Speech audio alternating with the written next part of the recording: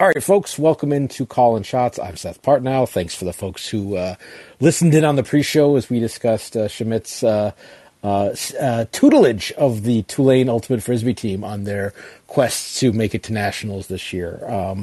That'll probably be a separate show where we talk Ultimate Trash again, as my Carleton Ultimate team is playing in regionals themselves this coming weekend in Madison, Wisconsin. Anyway, enough Ultimate Frisbee. We're not here to talk that. We're here to talk about the upset-minded New Orleans Pelicans.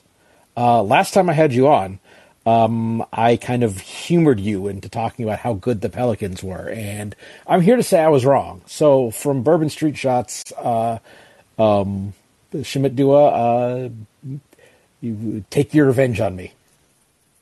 Well, Seth, I will be fair to you because I'm not sure anyone could really have predicted the Pelicans being in the position that they are currently in, from where we talked about. I know the acquisition of CJ McCollum was pretty big, and I expected them to take a step forward and be competitive, but it's kind of been this perfect storm where the Lakers have imploded, leaving way for the Pelicans to kind of earn this spot. And then between everything that's happened with the Clippers and now that the Pelicans are in the playoffs, all of a sudden, hey, it's 2-2 and they're going into Phoenix and they've got a wave of momentum behind them, which is, again, just I don't think anyone really expected this coming into the series, coming into the season, or even at the trade deadline. So we'll let you off the hook there a little bit. But I will say this, they've been a pleasure to watch, and I'm excited to talk to you about what you're seeing as well from them.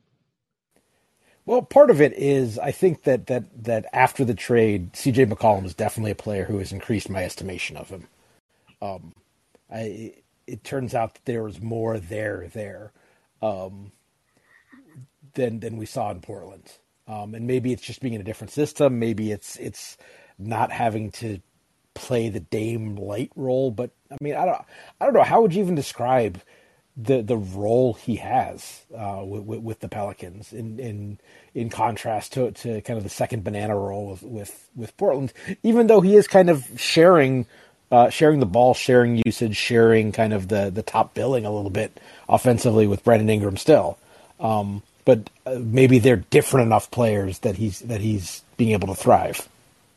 Yeah, definitely. I think in Portland, Damian Lillard for years has been this extremely high usage, high pick and roll volume type player. And in New Orleans, CJ's finally had this opportunity to get on the ball more. I wouldn't say he's been like a totally on the ball player because I think part of what makes him good and effective is his ability to cut and draw attention away from the ball because he's such a good shooter. But him coming in and Willie Green being like, all right, we need a guy who can kind of be this caretaker of the offense and set the table a little bit, particularly with Brandon Ingram being a little bit of in and out of the lineup because of injuries to sort of close the back half of the season. He got some of those reps that he wasn't necessarily getting in Portland or wouldn't get unless Damian Lillard was injured or missed some time. And so I think CJ came in with this mindset of, hey, I have these opportunities to have the ball, to play in moments where, like, hey, the team usually is in the bonus, where let's say in like Portland, if the team was in the bonus, he would be resting and Lillard would be in. And so just like these small adjustments and windows that he didn't have in Portland, he got granted in New Orleans. And credit to him, he scaled his offensive production and didn't really see a dip in efficiency while that was going on. And the biggest area for me that I've seen from him is his willingness to sort of attack the rim. His drives per game have taken a meaningful increase. And he came into New Orleans, and his first 4 or 5 games, he was averaging almost 20 a game. And while he was finding his footing with the team, and I thought, hey, if he can be a guy that can provide any kind of rim pressure or just more than what he did in Portland, it's going to be a very different team to defend. And it gives the Pelicans a different dynamic than they've had with just about any guard over the last couple of years. How much of it is, and maybe my impression is wrong of this, but Portland was you mentioned there being sort of a lot of high spread pick and rolls, a lot of station to station stationary offense. And I don't think I don't think it's too much of a criticism to say that CJ's greatest strength is not like cracking a stationary defender off the dribble and getting to the bucket. But if you give him a crease, he gets the ball on the move, he gets to attack a closeout, gets to come off a curl, something like that. Then he's crafty enough and big enough that he can do those kind of things. And it seems like there are more opportunities to do that in New Orleans than there were in Portland. Am I imagining that, or is that? I guess that in my mind's eye, and player comps are lazy, but it's sort of the difference between early career Devin Booker and current Devin Booker in terms of play style. Yeah, I think you're definitely right about that to an extent. I think he's just kind of been an underrated one-on-one player, so to speak. But in Portland, that role has always been confined to, hey, just go get buckets. Just make something happen, especially if you're coming in at the end of the first or the beginning of the second and you're going up against opponent benches. Your job is to just, like you said, be name light. And now those responsibilities have come with, you're also setting up the table, but you're also working with much different players when it comes to warping the floor, or the kind of defensive attention they get in terms of Jonas Valanciunas and Brandon Ingram than you've had in the past necessarily with Damian Lillard. And so those guys drawing the attention that they do in the way that they do have put CJ in those positions where, yeah, he's catching the ball against a tilted defense more than he was earlier, right? And he's able to, maybe receive the ball while someone's rotating to him rather than take someone off the dribble, or he's getting a screen from Jonas and the defenders have to be like mindful of like what Jonas is actually going to do that possession. And so maybe he's not getting trapped in the way that he might have if like Hassan Whiteside was setting the screen. And so, yeah, I think the skill set of the players in New Orleans and kind of the position that Willie Green and the staff have put him in have allowed him to scale up his offensive production for sure. I think maybe an underrated sort of aspect of that trade, well, too underrated, is, first of all, Larry Nance kind of seemed like a throw-in just because of his health issues, and he's been pretty important in kind of this run. But it was almost, I'm a big Josh Hart fan. I think we've talked about that before, but it does seem like him not being on the team has maybe opened up more opportunities for a guy who's kind of having a moment right now in Jose Alvarado. Well, not just Jose Alvarado, but also Trey Murphy. And while Trey Murphy is kind of going through the curve of, hey, does the coaching staff trust me or not? The sort of production of the team when he's on the floor has been undeniable. And then as with Jose's been a plus minus merchant the whole year, right? He comes in, the Pels extend a lead, and he comes out. And he's been this agent of chaos that teams have kind of had to account for. And now he's at the biggest stage, and Chris Paul is checking over his shoulder to see where this guy's at. And eventually, he got twice last night. But yeah, I mean, I think so I'm curious to see where you're at on this. I feel like Larry, in terms of what he allows you to do as a team, just in terms of being the small ball center that the Pelicans have been using him at, is a more valuable player than Josh Hart in a vacuum. Where are you at on that? I don't know. I'm not totally sure I agree with that. I think that on balance, and maybe they're getting away with it because of some strengths at other positions, but I've always had real defensive and rebounding concerns with Larry Nance as a 5. So that and maybe against Phoenix, a team that kind of has one only offensive rebounds with their one big, and doesn't send multiple guys to the boards that often. Maybe you get away with that a little bit. And a team that doesn't give a lot of rim pressure as well, maybe you get away with it. So this is probably a good matchup for that. I mean, even though DeAndre Ayton's a lot bigger than him, DeAndre Ayton's big criticism of him for my kind of a lot last couple of years of his career is when he gets a smaller guy on him, he shoots. Okay, well, I can just shoot a turnaround instead of. Very rarely does he try to put the smaller guy in the basket. And so Nance being sort of slight and undersized doesn't cost as much in this matchup as it might in some others. And that allows his sort of mobility and passing and cutting and ability to offensive rebound himself to to outweigh what those drawbacks might be. That's what I'm seeing, at least. I don't know if you watch this team more and much closer than I do. So you tell me. Yeah, so I'll say a couple things. I think I've been one of the few, I guess, people who've been following / talking about the Pelicans, who's been lower on Josh Hart and his impact to the team and kind of like what it's meant. What his strengths, in my opinion, were being able to push in transition and being able to rebound the basketball. And I think at different times during the year, they played a pretty critical role. But I always thought he was a little bit overrated as a defender, and his rebounds weren't necessarily the most valuable thing in a team sense, even though he was individually getting those boards. And the Pelicans really have not taken a step back on the defensive rebounding side or the offensive rebounding side without Josh. And just maybe Larry isn't explicitly the better player, but I think he's been more valuable to the Pelicans and what they're trying to do.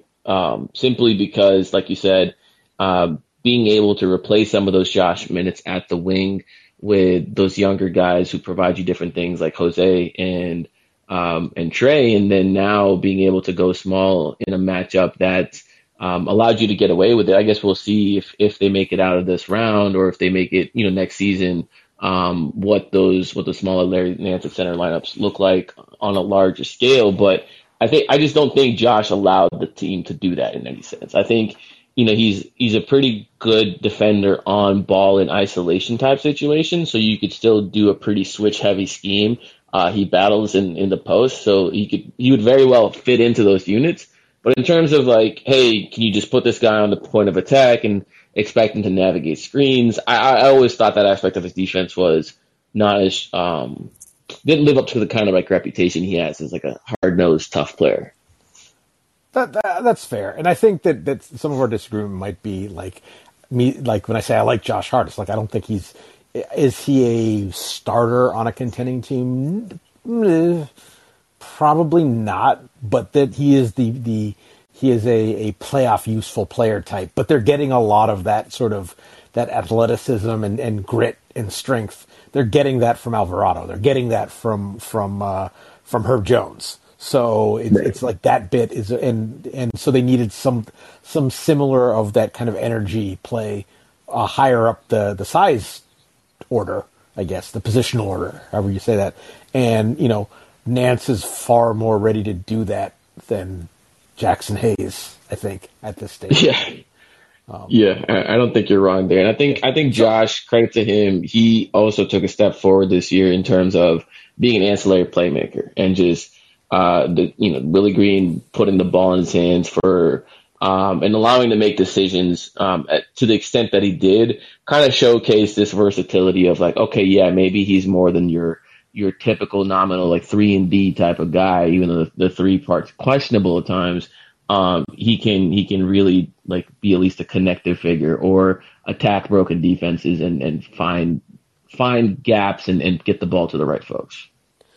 So I wanted to actually, since we brought him up, there's an interesting sort of discussion point here, because the other day I think it was Bob Voulgaris was kind of asking what does random at this point DeAndre Jordan, I guess, what does random vet center du jour do better than Paul Reed, to the point where that's who's playing for the backup center minutes for the 76ers, and my response was well, he's better at having veteranosity. Which is sort of, it's something, I mean, it's something that I think Pelicans fans are probably familiar with from earlier in this year with the Garrett Temple experience, where, a trusted, solid veteran. But the flip side of that is, Jackson Hayes is getting minutes in this series, and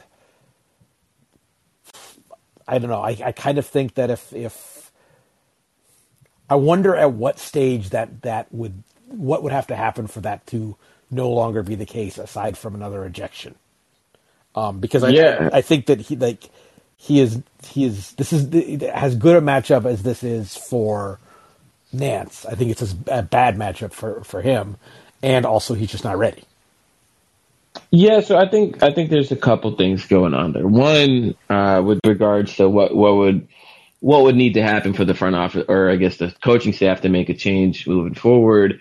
I think the starters would have to lose those minutes that he gets at the beginning of the first and third quarters by a wide margin, and it'd have to look pretty ugly. And I think it was the case early on in the series, and now they're basically kind of playing those minutes at an even, and they're winning the non-CP3 minutes. And so I guess in their eyes, this is house money. Let us continue to sort of trot out this lineup that, for better or for worse, got us into the play-in, and there's been at least, I guess, some sort of continuity with it. And we're also getting Jackson experience. Who knows? Maybe this kind of investment in him helps unlock him going forward, and we figure things out. And I did like how they were using him to pressure the Suns in transition. I did like how they were experimenting with, like, okay, yeah, maybe we just do want to switch 1 through 4 when Jonas is on the floor, and we're fine with Jackson out there in space and have him navigate some screens. So I think kind of that data collection portion has been interesting, and I'm interested to see what kind of findings they have on their side and how they're going to change it going forward. But I've been pounding the Trey Murphy drum this whole time because I'm like, okay, you don't really sacrifice much size putting Trey Murphy out there. It's not like Jackson's the most experienced veteran player that you're losing a lot when you put Trey Murphy out there, and you're putting a legitimate shooter. So they haven't hit that inflection point yet to where they can be like, okay, we need to make a change. But I do think if the team continue to get blown out in those minutes as they did during the first game, or I guess the first one and a half games, because it was really the second half of the second game where Jackson kind of like turned it on. Even then, the offense has been sketchy at best with him out there. The defense has been rock solid. So I don't know. It's I think at this point, as long as you keep like playing those minutes to an even, you're going to see him. Sure. No, and I think that, like you said, the term you used earlier is house money, and I don't know. You never want to say that a team is not trying to win a series or something, but I do think that if this was a different point in the Pelicans' life cycle, they might be a little more ruthless. That like a little bit more to, okay, this is what we need to do today, ruthless about it, than they might be, having had this nice run to unexpectedly get into the play-in, to somewhat unexpectedly get into the playoffs and now be 2-2. It's like, all right, well, we got here. I don't know. I'd say these are some tough decisions, and while I think you agreed with me on I think you called the veteranocity thing an epidemic in the NBA, which I do think it is. But these are hard choices when it comes when you examine many of them at an individual level. Like there's like the Philadelphia backup center situation is possibly the most egregious example. But yeah. Yeah, I mean, we I think I do wonder like how much of that played into like Charlotte getting rid of James Borrego, because I know with LaMelo, so to speak, they were bringing him off the bench his rookie year, and then it took them a while to trust him. And then this year there was, James Bouknight was their 11th pick, and he hardly saw any playing time. And I mean, I don't know. I think he's still in Davion Mitchell's pocket from that summer league game. Yeah, probably. Regardless, but would you like to revise and extend about Herb Jones? Oh my gosh! Oh my gosh! So first of all, you're probably too young to come with on this comparison, but I thought Reggie Miller made a really interesting and I think pretty perfect player comp for him. And player comps are lazy, blah blah blah. But Derek McKee was a very similar player in kind of for some very good Pacers and Sonics teams throughout the 90s, and that's a very kind of offensively somewhere between limited and disinterested or reticent, but multi-positional and scary defensively. Yeah, I can't say I was able to watch much of Derek McKee, but Herb Jones, just the fact that he earned the trust of Willie Green. We were talking about veteranosity. So for him to be a rookie who wasn't even starting games in summer league, and the Pelicans kind of go through this rocky stretch to start the season. Zion's not there. Ingram gets hurt early. They start 1-12, and then to just earn the trust from Willie Green to start and remain there, and not only that, but to be the guy on the other team's guy every single night. And it just shows that he came in with a level of poise that's uncommon for a rookie. And I think this class has been kind of an outlier class where you've had more than a handful of rookies on the defensive end where you're like, oh my gosh, like these guys are doing stuff with Evan Mobley, Scotty Barnes, and Herb Jones, of course. And then not only that, but he went from being a career 60-something% free throw shooter in college for 4 years to being a low mid 80s guy right out the gate, and being passable enough on catch and shoot and corner threes to where he's not going to have, we talked about record scratch moments. Is there going to be moments where the ball is swinging around as it gets to him, and all of a sudden, what is he going to do? Is there going to be a turnover? Is it going to be a dribble? Is he going to dribble and run into traffic and make a poor decision? And just that stuff did not happen outside of maybe the first 10 games or so.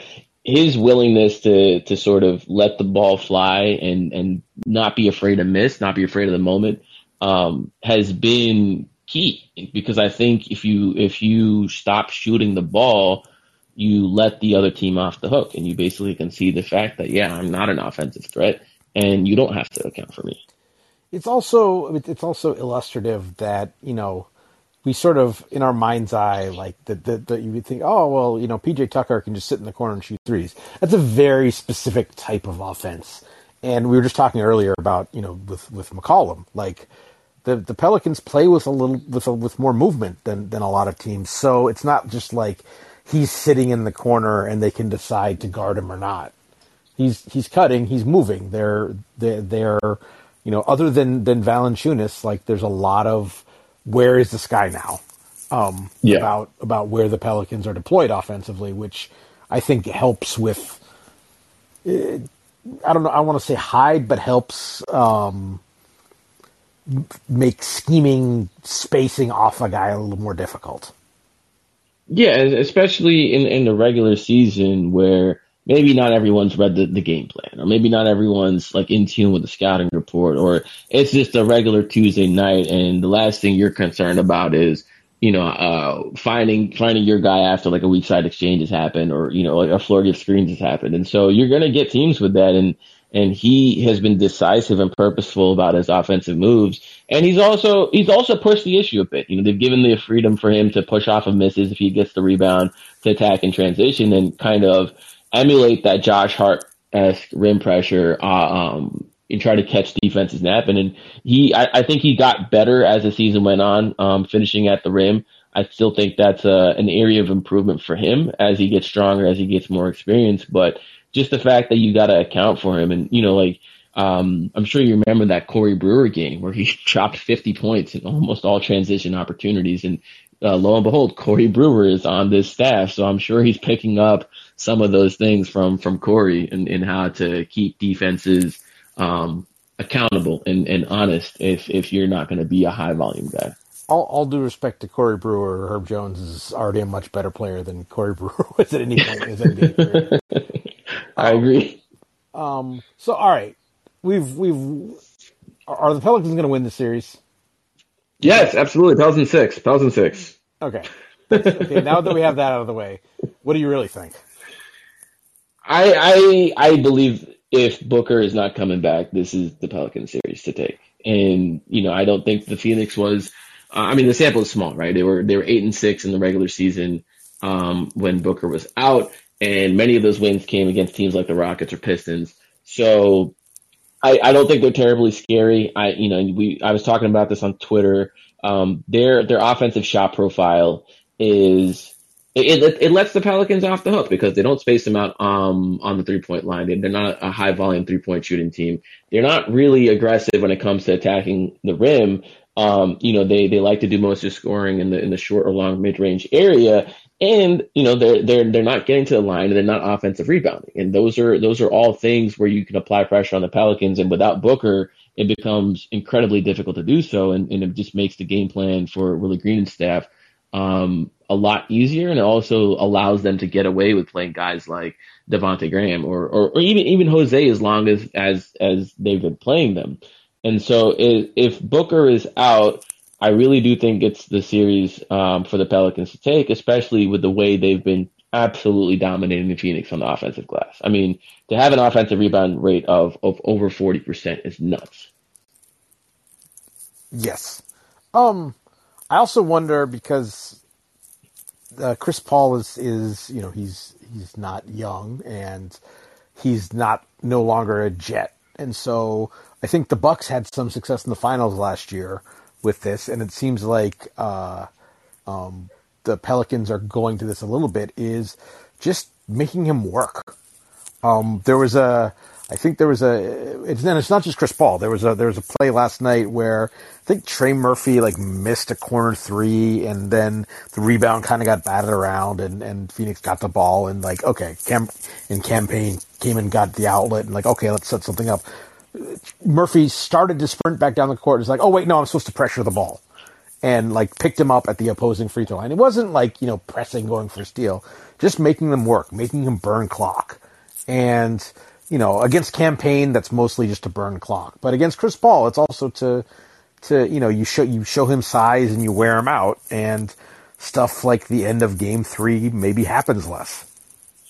Yeah, and it's funny because I think it was Charles Barkley who made the point where he was like, when I got older in the league, there were nights where I could take over, but then it would take me a game or two to sort of reach that peak again. And I wonder how much of that is true for Chris Paul, because Game 1, he took over in the fourth quarter. Game 2, he struggled.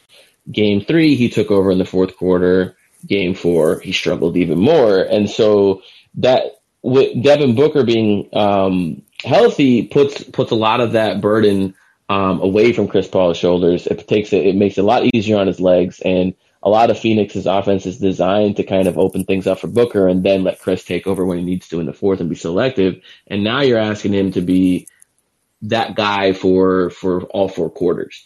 And, I was talking about this on a different podcast, but as effective as Ayton has been converting looks in the paint and just as efficient as he is, I don't think him being the play finish that he is really lifting the Phoenix offense. And it just kind of seems like random points at random periods of the game, because I think the Pelicans are okay, if this is how we're going to lose, we'll be fine losing to Ayton in single coverage. We're just not really going to help off their shooters and not going to let them get hot from three, and I think that's helped the Pelicans, even though they probably have a lot of luck on their side in terms of the shots Phoenix has missed from three. But I also think it's part of the game plan where they get to be more aggressive and stay home on the shooters, because they're fine letting Ayton cook in one-on-one situations.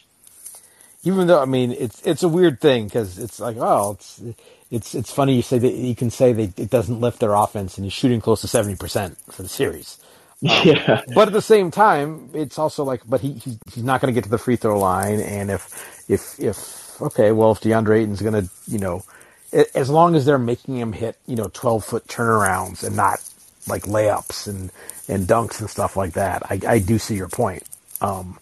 In that, it's almost he's a singles and doubles hitter, which right. is good, but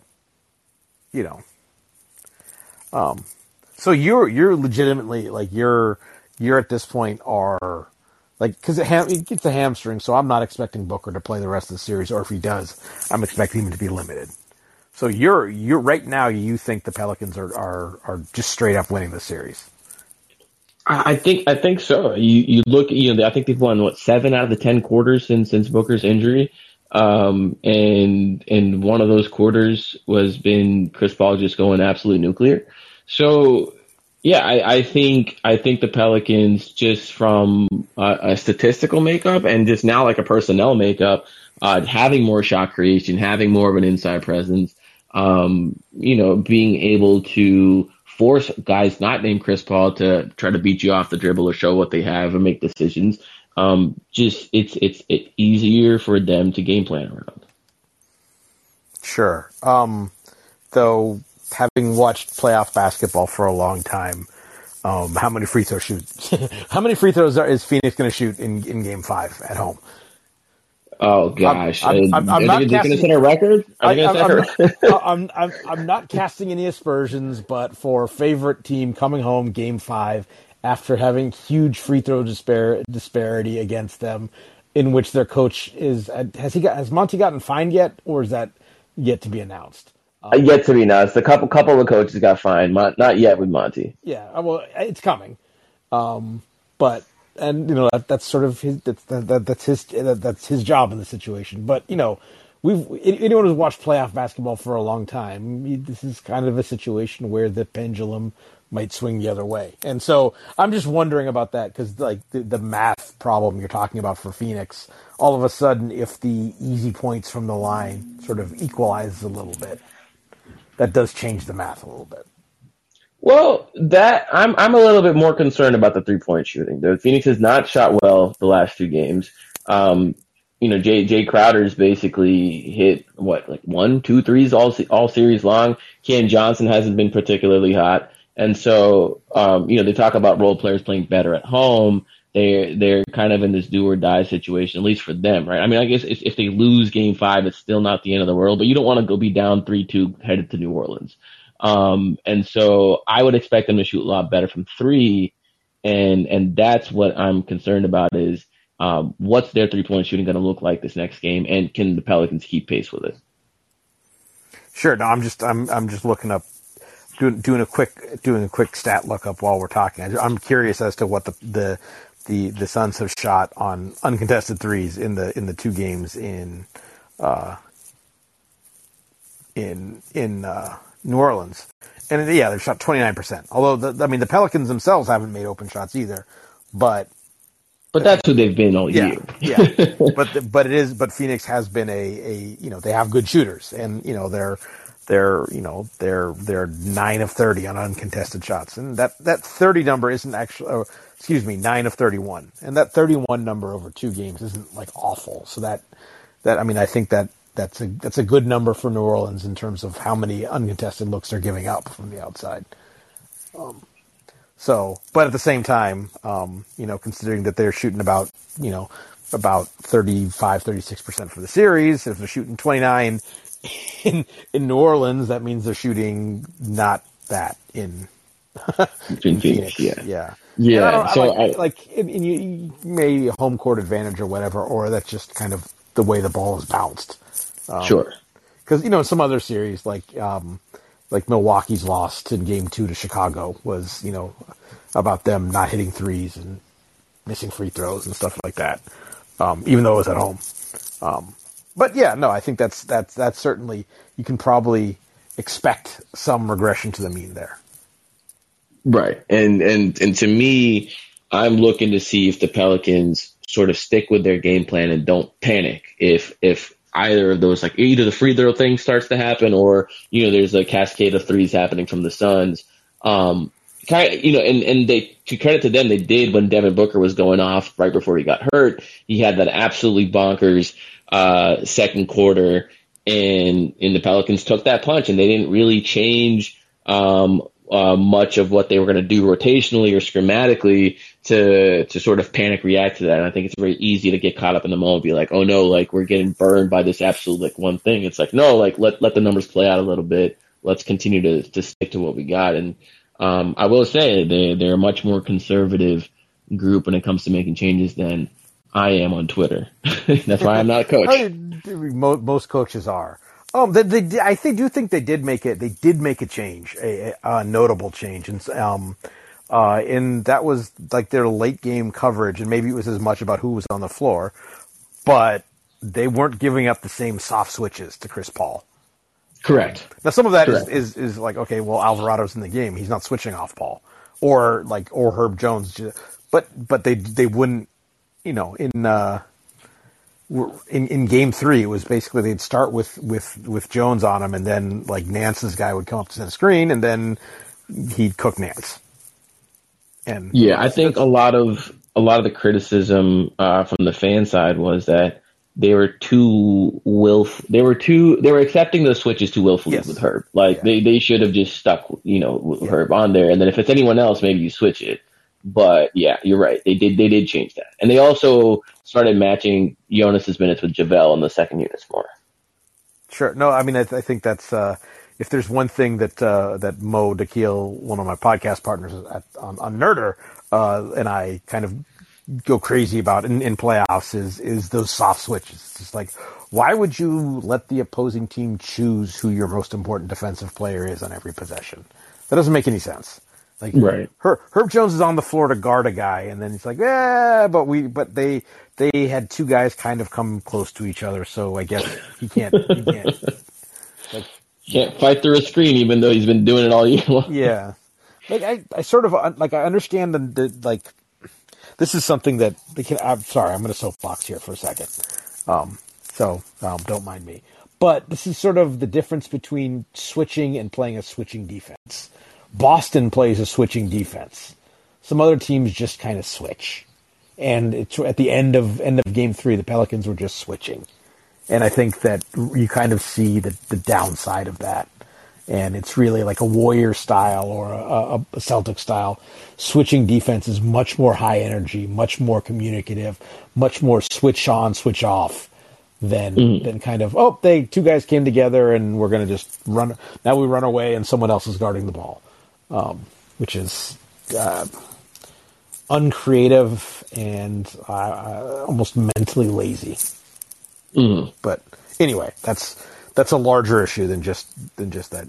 No, I agree. I think with the last couple playoff series in seasons past, I think we saw it with the Clippers the most, where you have Paul George and Kawhi, two of the best wing defenders in the league, period, and they would just accept soft switches off of those guys. It's like, why would you do that? Why would you want Morris on the ball? Why would you want Batum on the ball or Reggie on the ball when you have Paul George?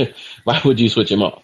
I'll defend Ty Lue on that, actually, because especially in the matchup, say against Dallas, like if you're starting someone on Luka and they run a switch and now we've got Morris on him, now we've got Batum on him, now you're still showing him a lot of size with whoever it is. So I'm kind of like, that makes more sense. Now in other matchups, like maybe if you're like letting Donovan Mitchell go at Marcus Morris, although maybe there's a sort of a red tape in front of a bowl aspect of it. Oh, we like if we do this, he'll shoot a pull up. So let's do this. But yeah. Anyway, I kind of lost my train of thought here. So I am. I guess I shouldn't be, but I am surprised you're as confident as you are, which sort of means that you're not going to like where I go with my next bit of questions. Go for it, man. Well, no, because they're sort of all right. Assuming, I think, frankly, and this is, this is cold takes exposed, but frankly, I think the most likely outcome right now is Suns in 6. I think that of the possible ways the series can go, I think that's the one that happens most often. But even let's hear it. Yeah, I'm excited to see where you're coming at with this. But no, but I say that by way of saying, if that comes to pass, and this is still, I think the second half of the season has to be seen as a success for New Orleans. That's good. The question is sort of, where do they start to go? How does the way they've played, the way they've had success, does Zion Williamson fit in that? I think so. So here's this isn't it's not, are they better without Zion? No. That's but right. Can they play the same way and get the best out of Zion? Those are two different questions. Yeah. And so I think what's fascinating, because there's a couple layers to this. One, just from an identity standpoint of, we are bigger than you, we crash the boards harder than you, We love to score in the paint. Zion is just a doubling, if not tripling or quadrupling down on those strengths, right? Getting another creator, another initiator, someone who can attack off the dribble. I mean, just they trotted out Jackson Hayes as the starting four, and you replace all of those minutes All right, fair enough. with Zion Williamson. You're gonna look different.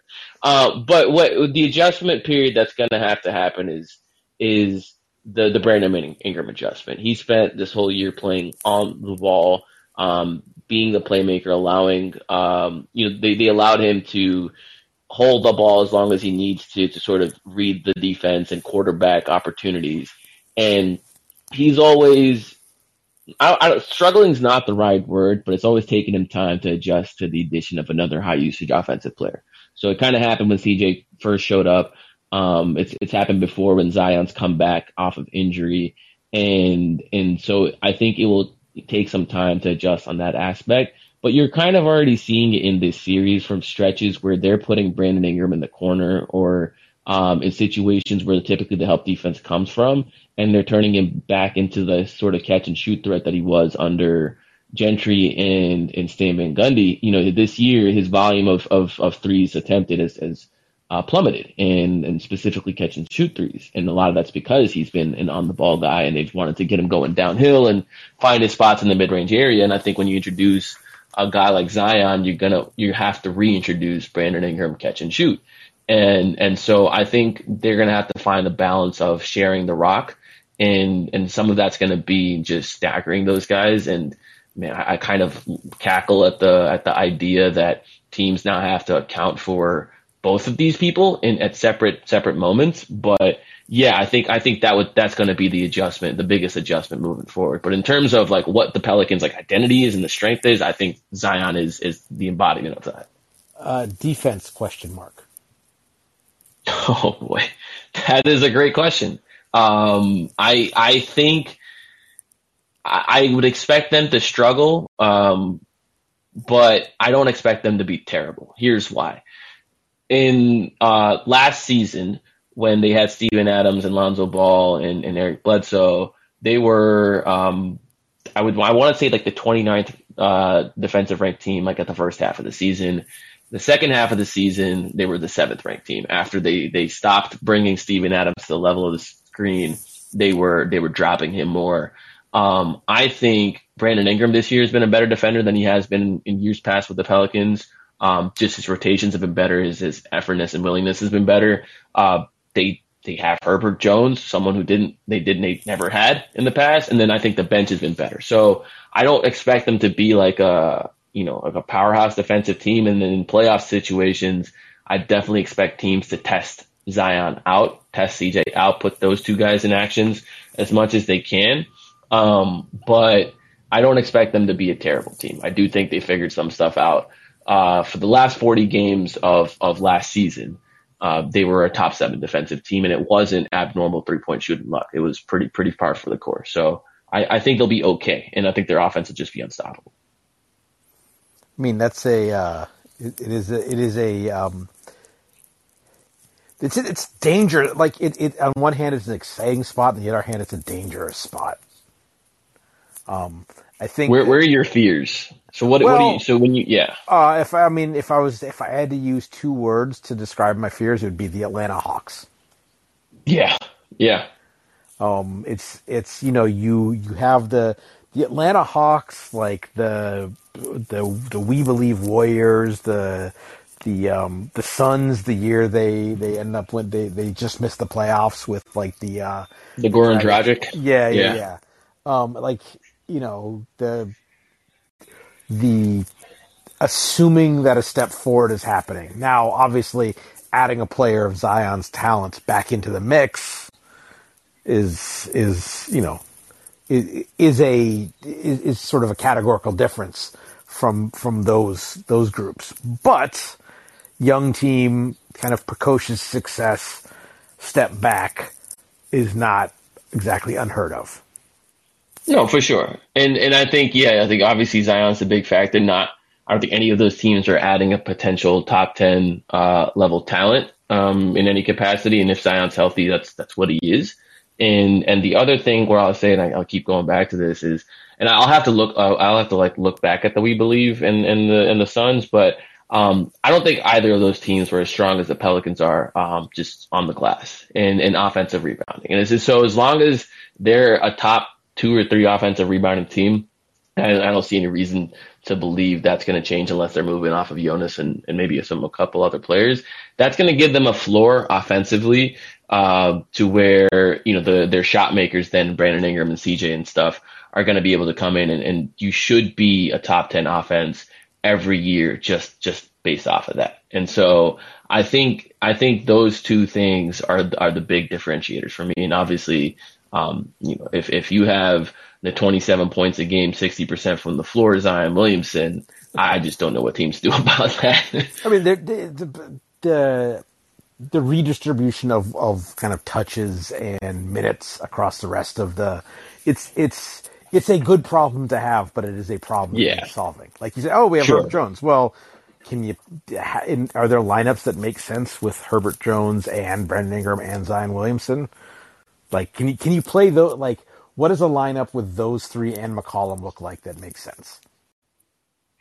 That's a hypothetical question because a lot of that depends on like Ingram's willingness to be a floor spacer and how well Herb can play up defensively and who the fifth guy is. Like, I don't think you can play that you cannot play that unit with Valanciunas. I'm going to go out on a limb and say that. I don't think that. Man, I disagree. If you can play that unit and put Jackson, I just keep pointing Jackson Hayes. If you're going to play that unit and you can put Jackson Hayes Jackson out Hayes there, makes more sense though because of his mobility. Like, he can at least run around.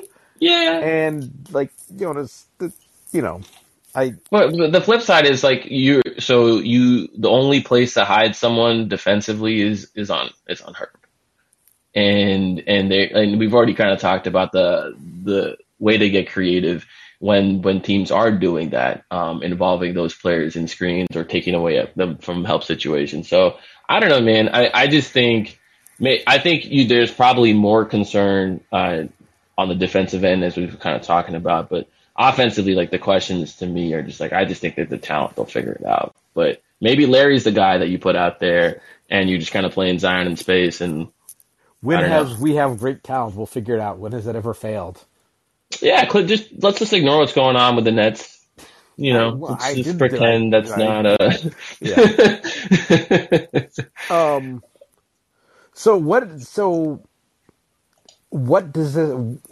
What's next? Obviously, Willie Green's done after he maybe a rougher start to the year, which was to some degree out of his control.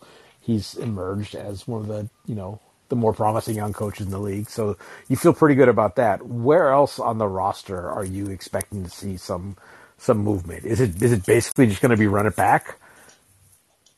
Yeah, so I think just off of the good vibes this year, right? They don't really. I think they have 10 guys. When has that gone wrong? Right.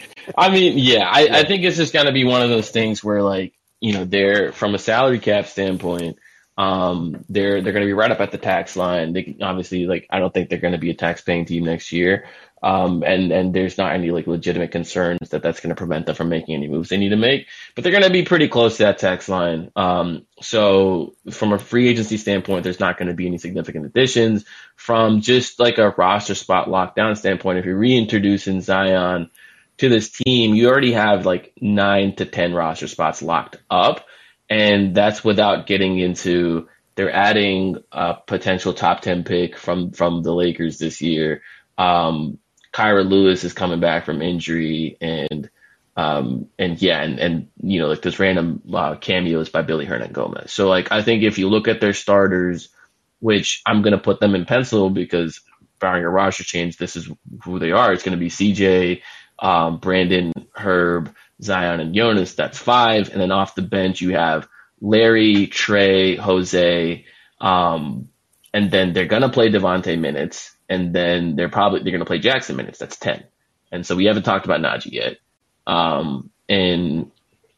So I don't think they make any significant changes moving forward. I do think that they will explore opportunities to sort of package Devontae Graham and Garrett Temple and maybe some draft capital to see what they can get. Because in my eyes, they still need more 3-point shooting. They still need the KCP type of player who's like 6'6", can chase guys around screens, can switch well enough, and will put up shots and make enough of them. To me, that's kind of like a guy that will unlock a lot of their units on the perimeter. And then I think they need rim protection going forward. So like, yeah, if Jackson Hayes takes a leap, great. But I wouldn't be married to keeping that guy on the roster. Sure. As we wrap up here, this is, I guess I shouldn't be surprised, coming off of last night's win, that there's a lot of enthusiasm. And, but if folks in the audience, if you got any questions for me or Shamit about the Pellies or anything else, hit us up now. But, anything else you want to hit on about either this series or the playoffs in general? You had to pick a champion right now. Who is it?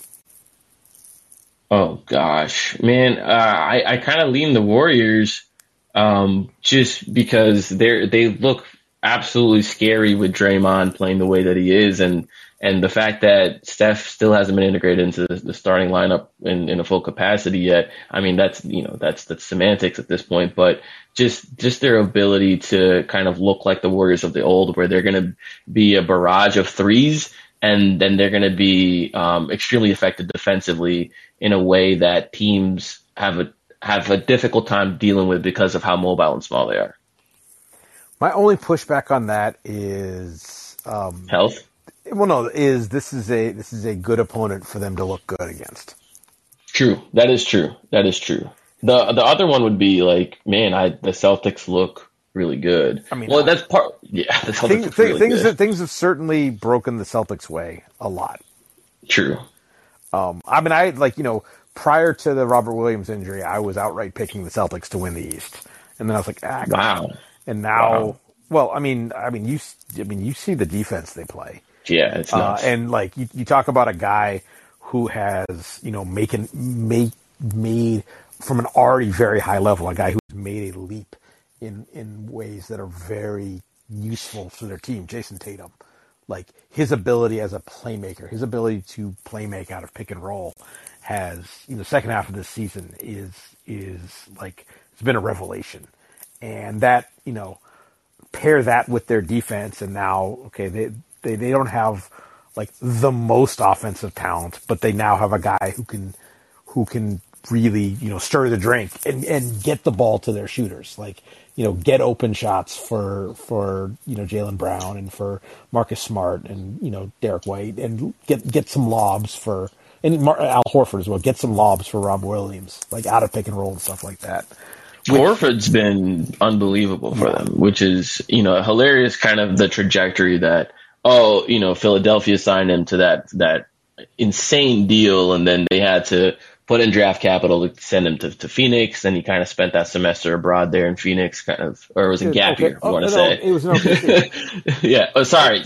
Yeah, OKC. Yeah, he spent that gap year in OKC doing whatever they needed to do, and then to get shut down, and then had to come back and be like as effective as he's been on defense, and sort of being like enough of a offensive like playmaker and stuff or connector to glue their high usage players together. It's been pretty nice. I still think that Philly team could have worked. I mean, like the vibes around the Sixers have been what they toxic. Are. Yeah. So that but I still think that team could have worked, but it didn't. I really am.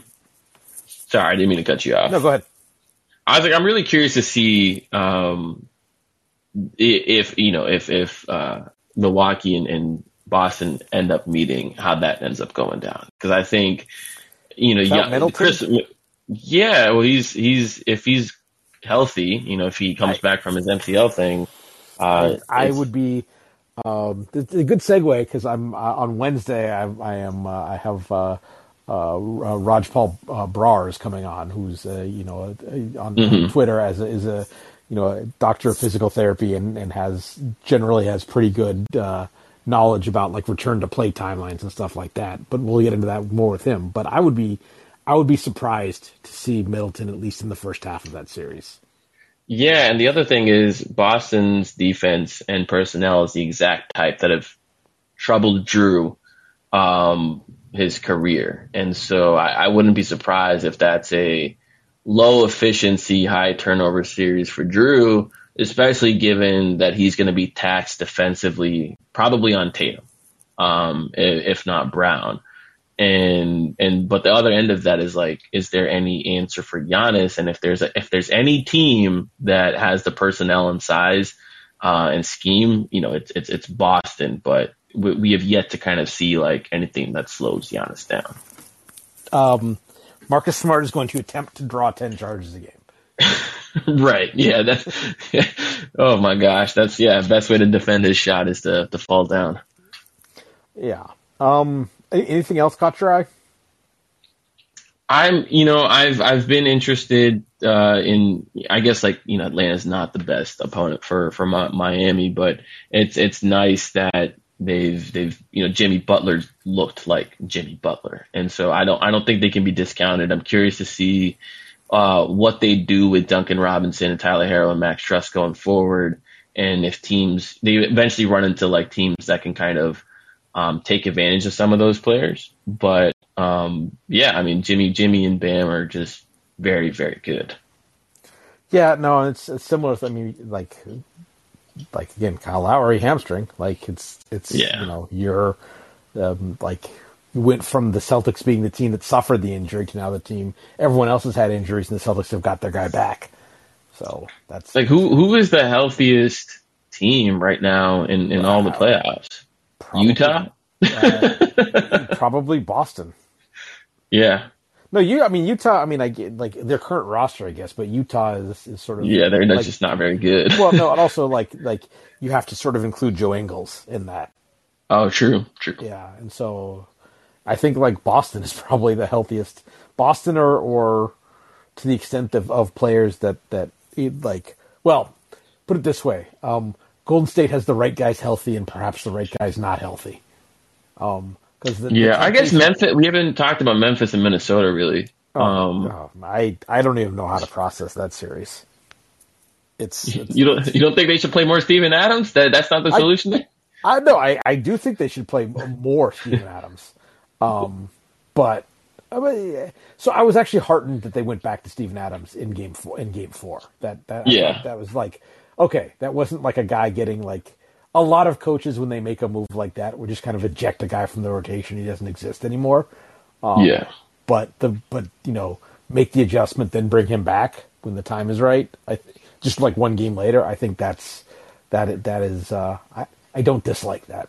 But no, just that series has just like been so drunk. So inebriated. It's so entertaining because of the personalities involved, and between John Morant and Anthony Edwards and Pat Beverly, Towns, and it's been a lot of fun to me, and I'm curious to see if Memphis actually like makes it out of here, because I think if you're Minnesota, you kind of like the Pelicans, you see this as an absolute win of a season, an absolute win of a predicament to be in, being as young as they are, and just pushing the 2 seed to this. If Memphis makes it through this series, I'll be very interested to see whether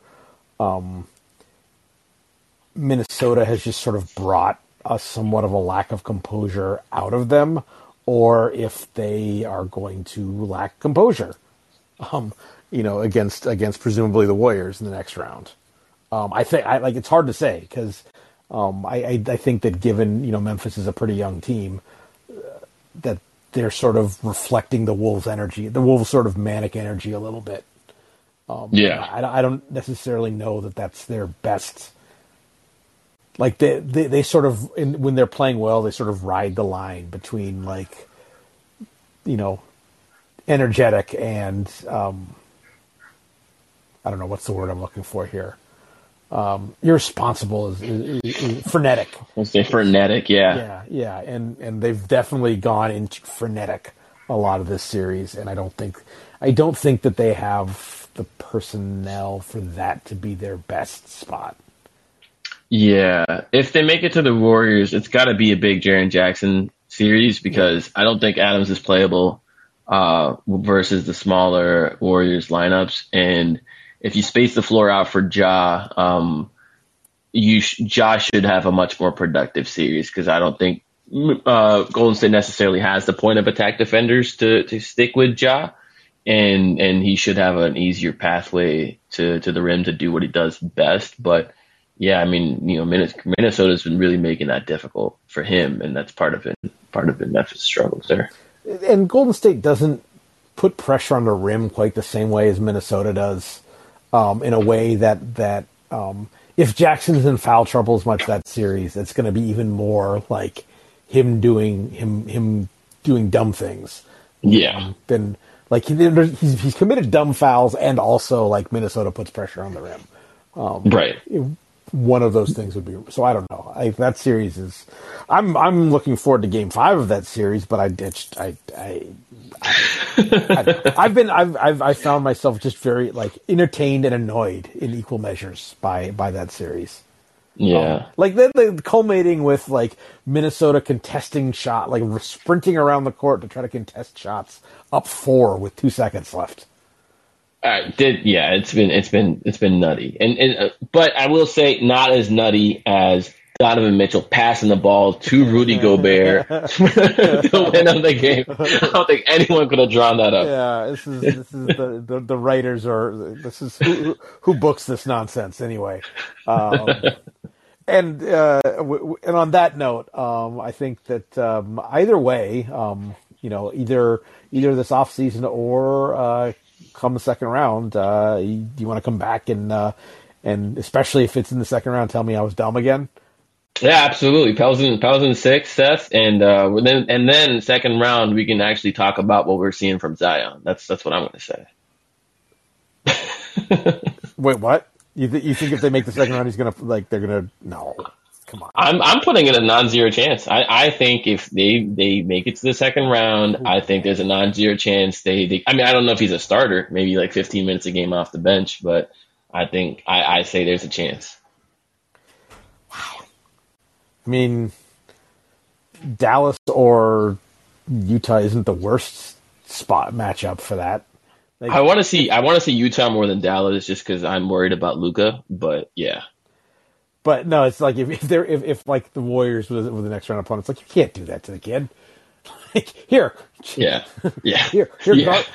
guard this like mid post split guard Draymond in this mid post split with them with Clay and Steph running off each other and then there's Jordan Poole. Yeah, you haven't played in 2 years, but figure it out.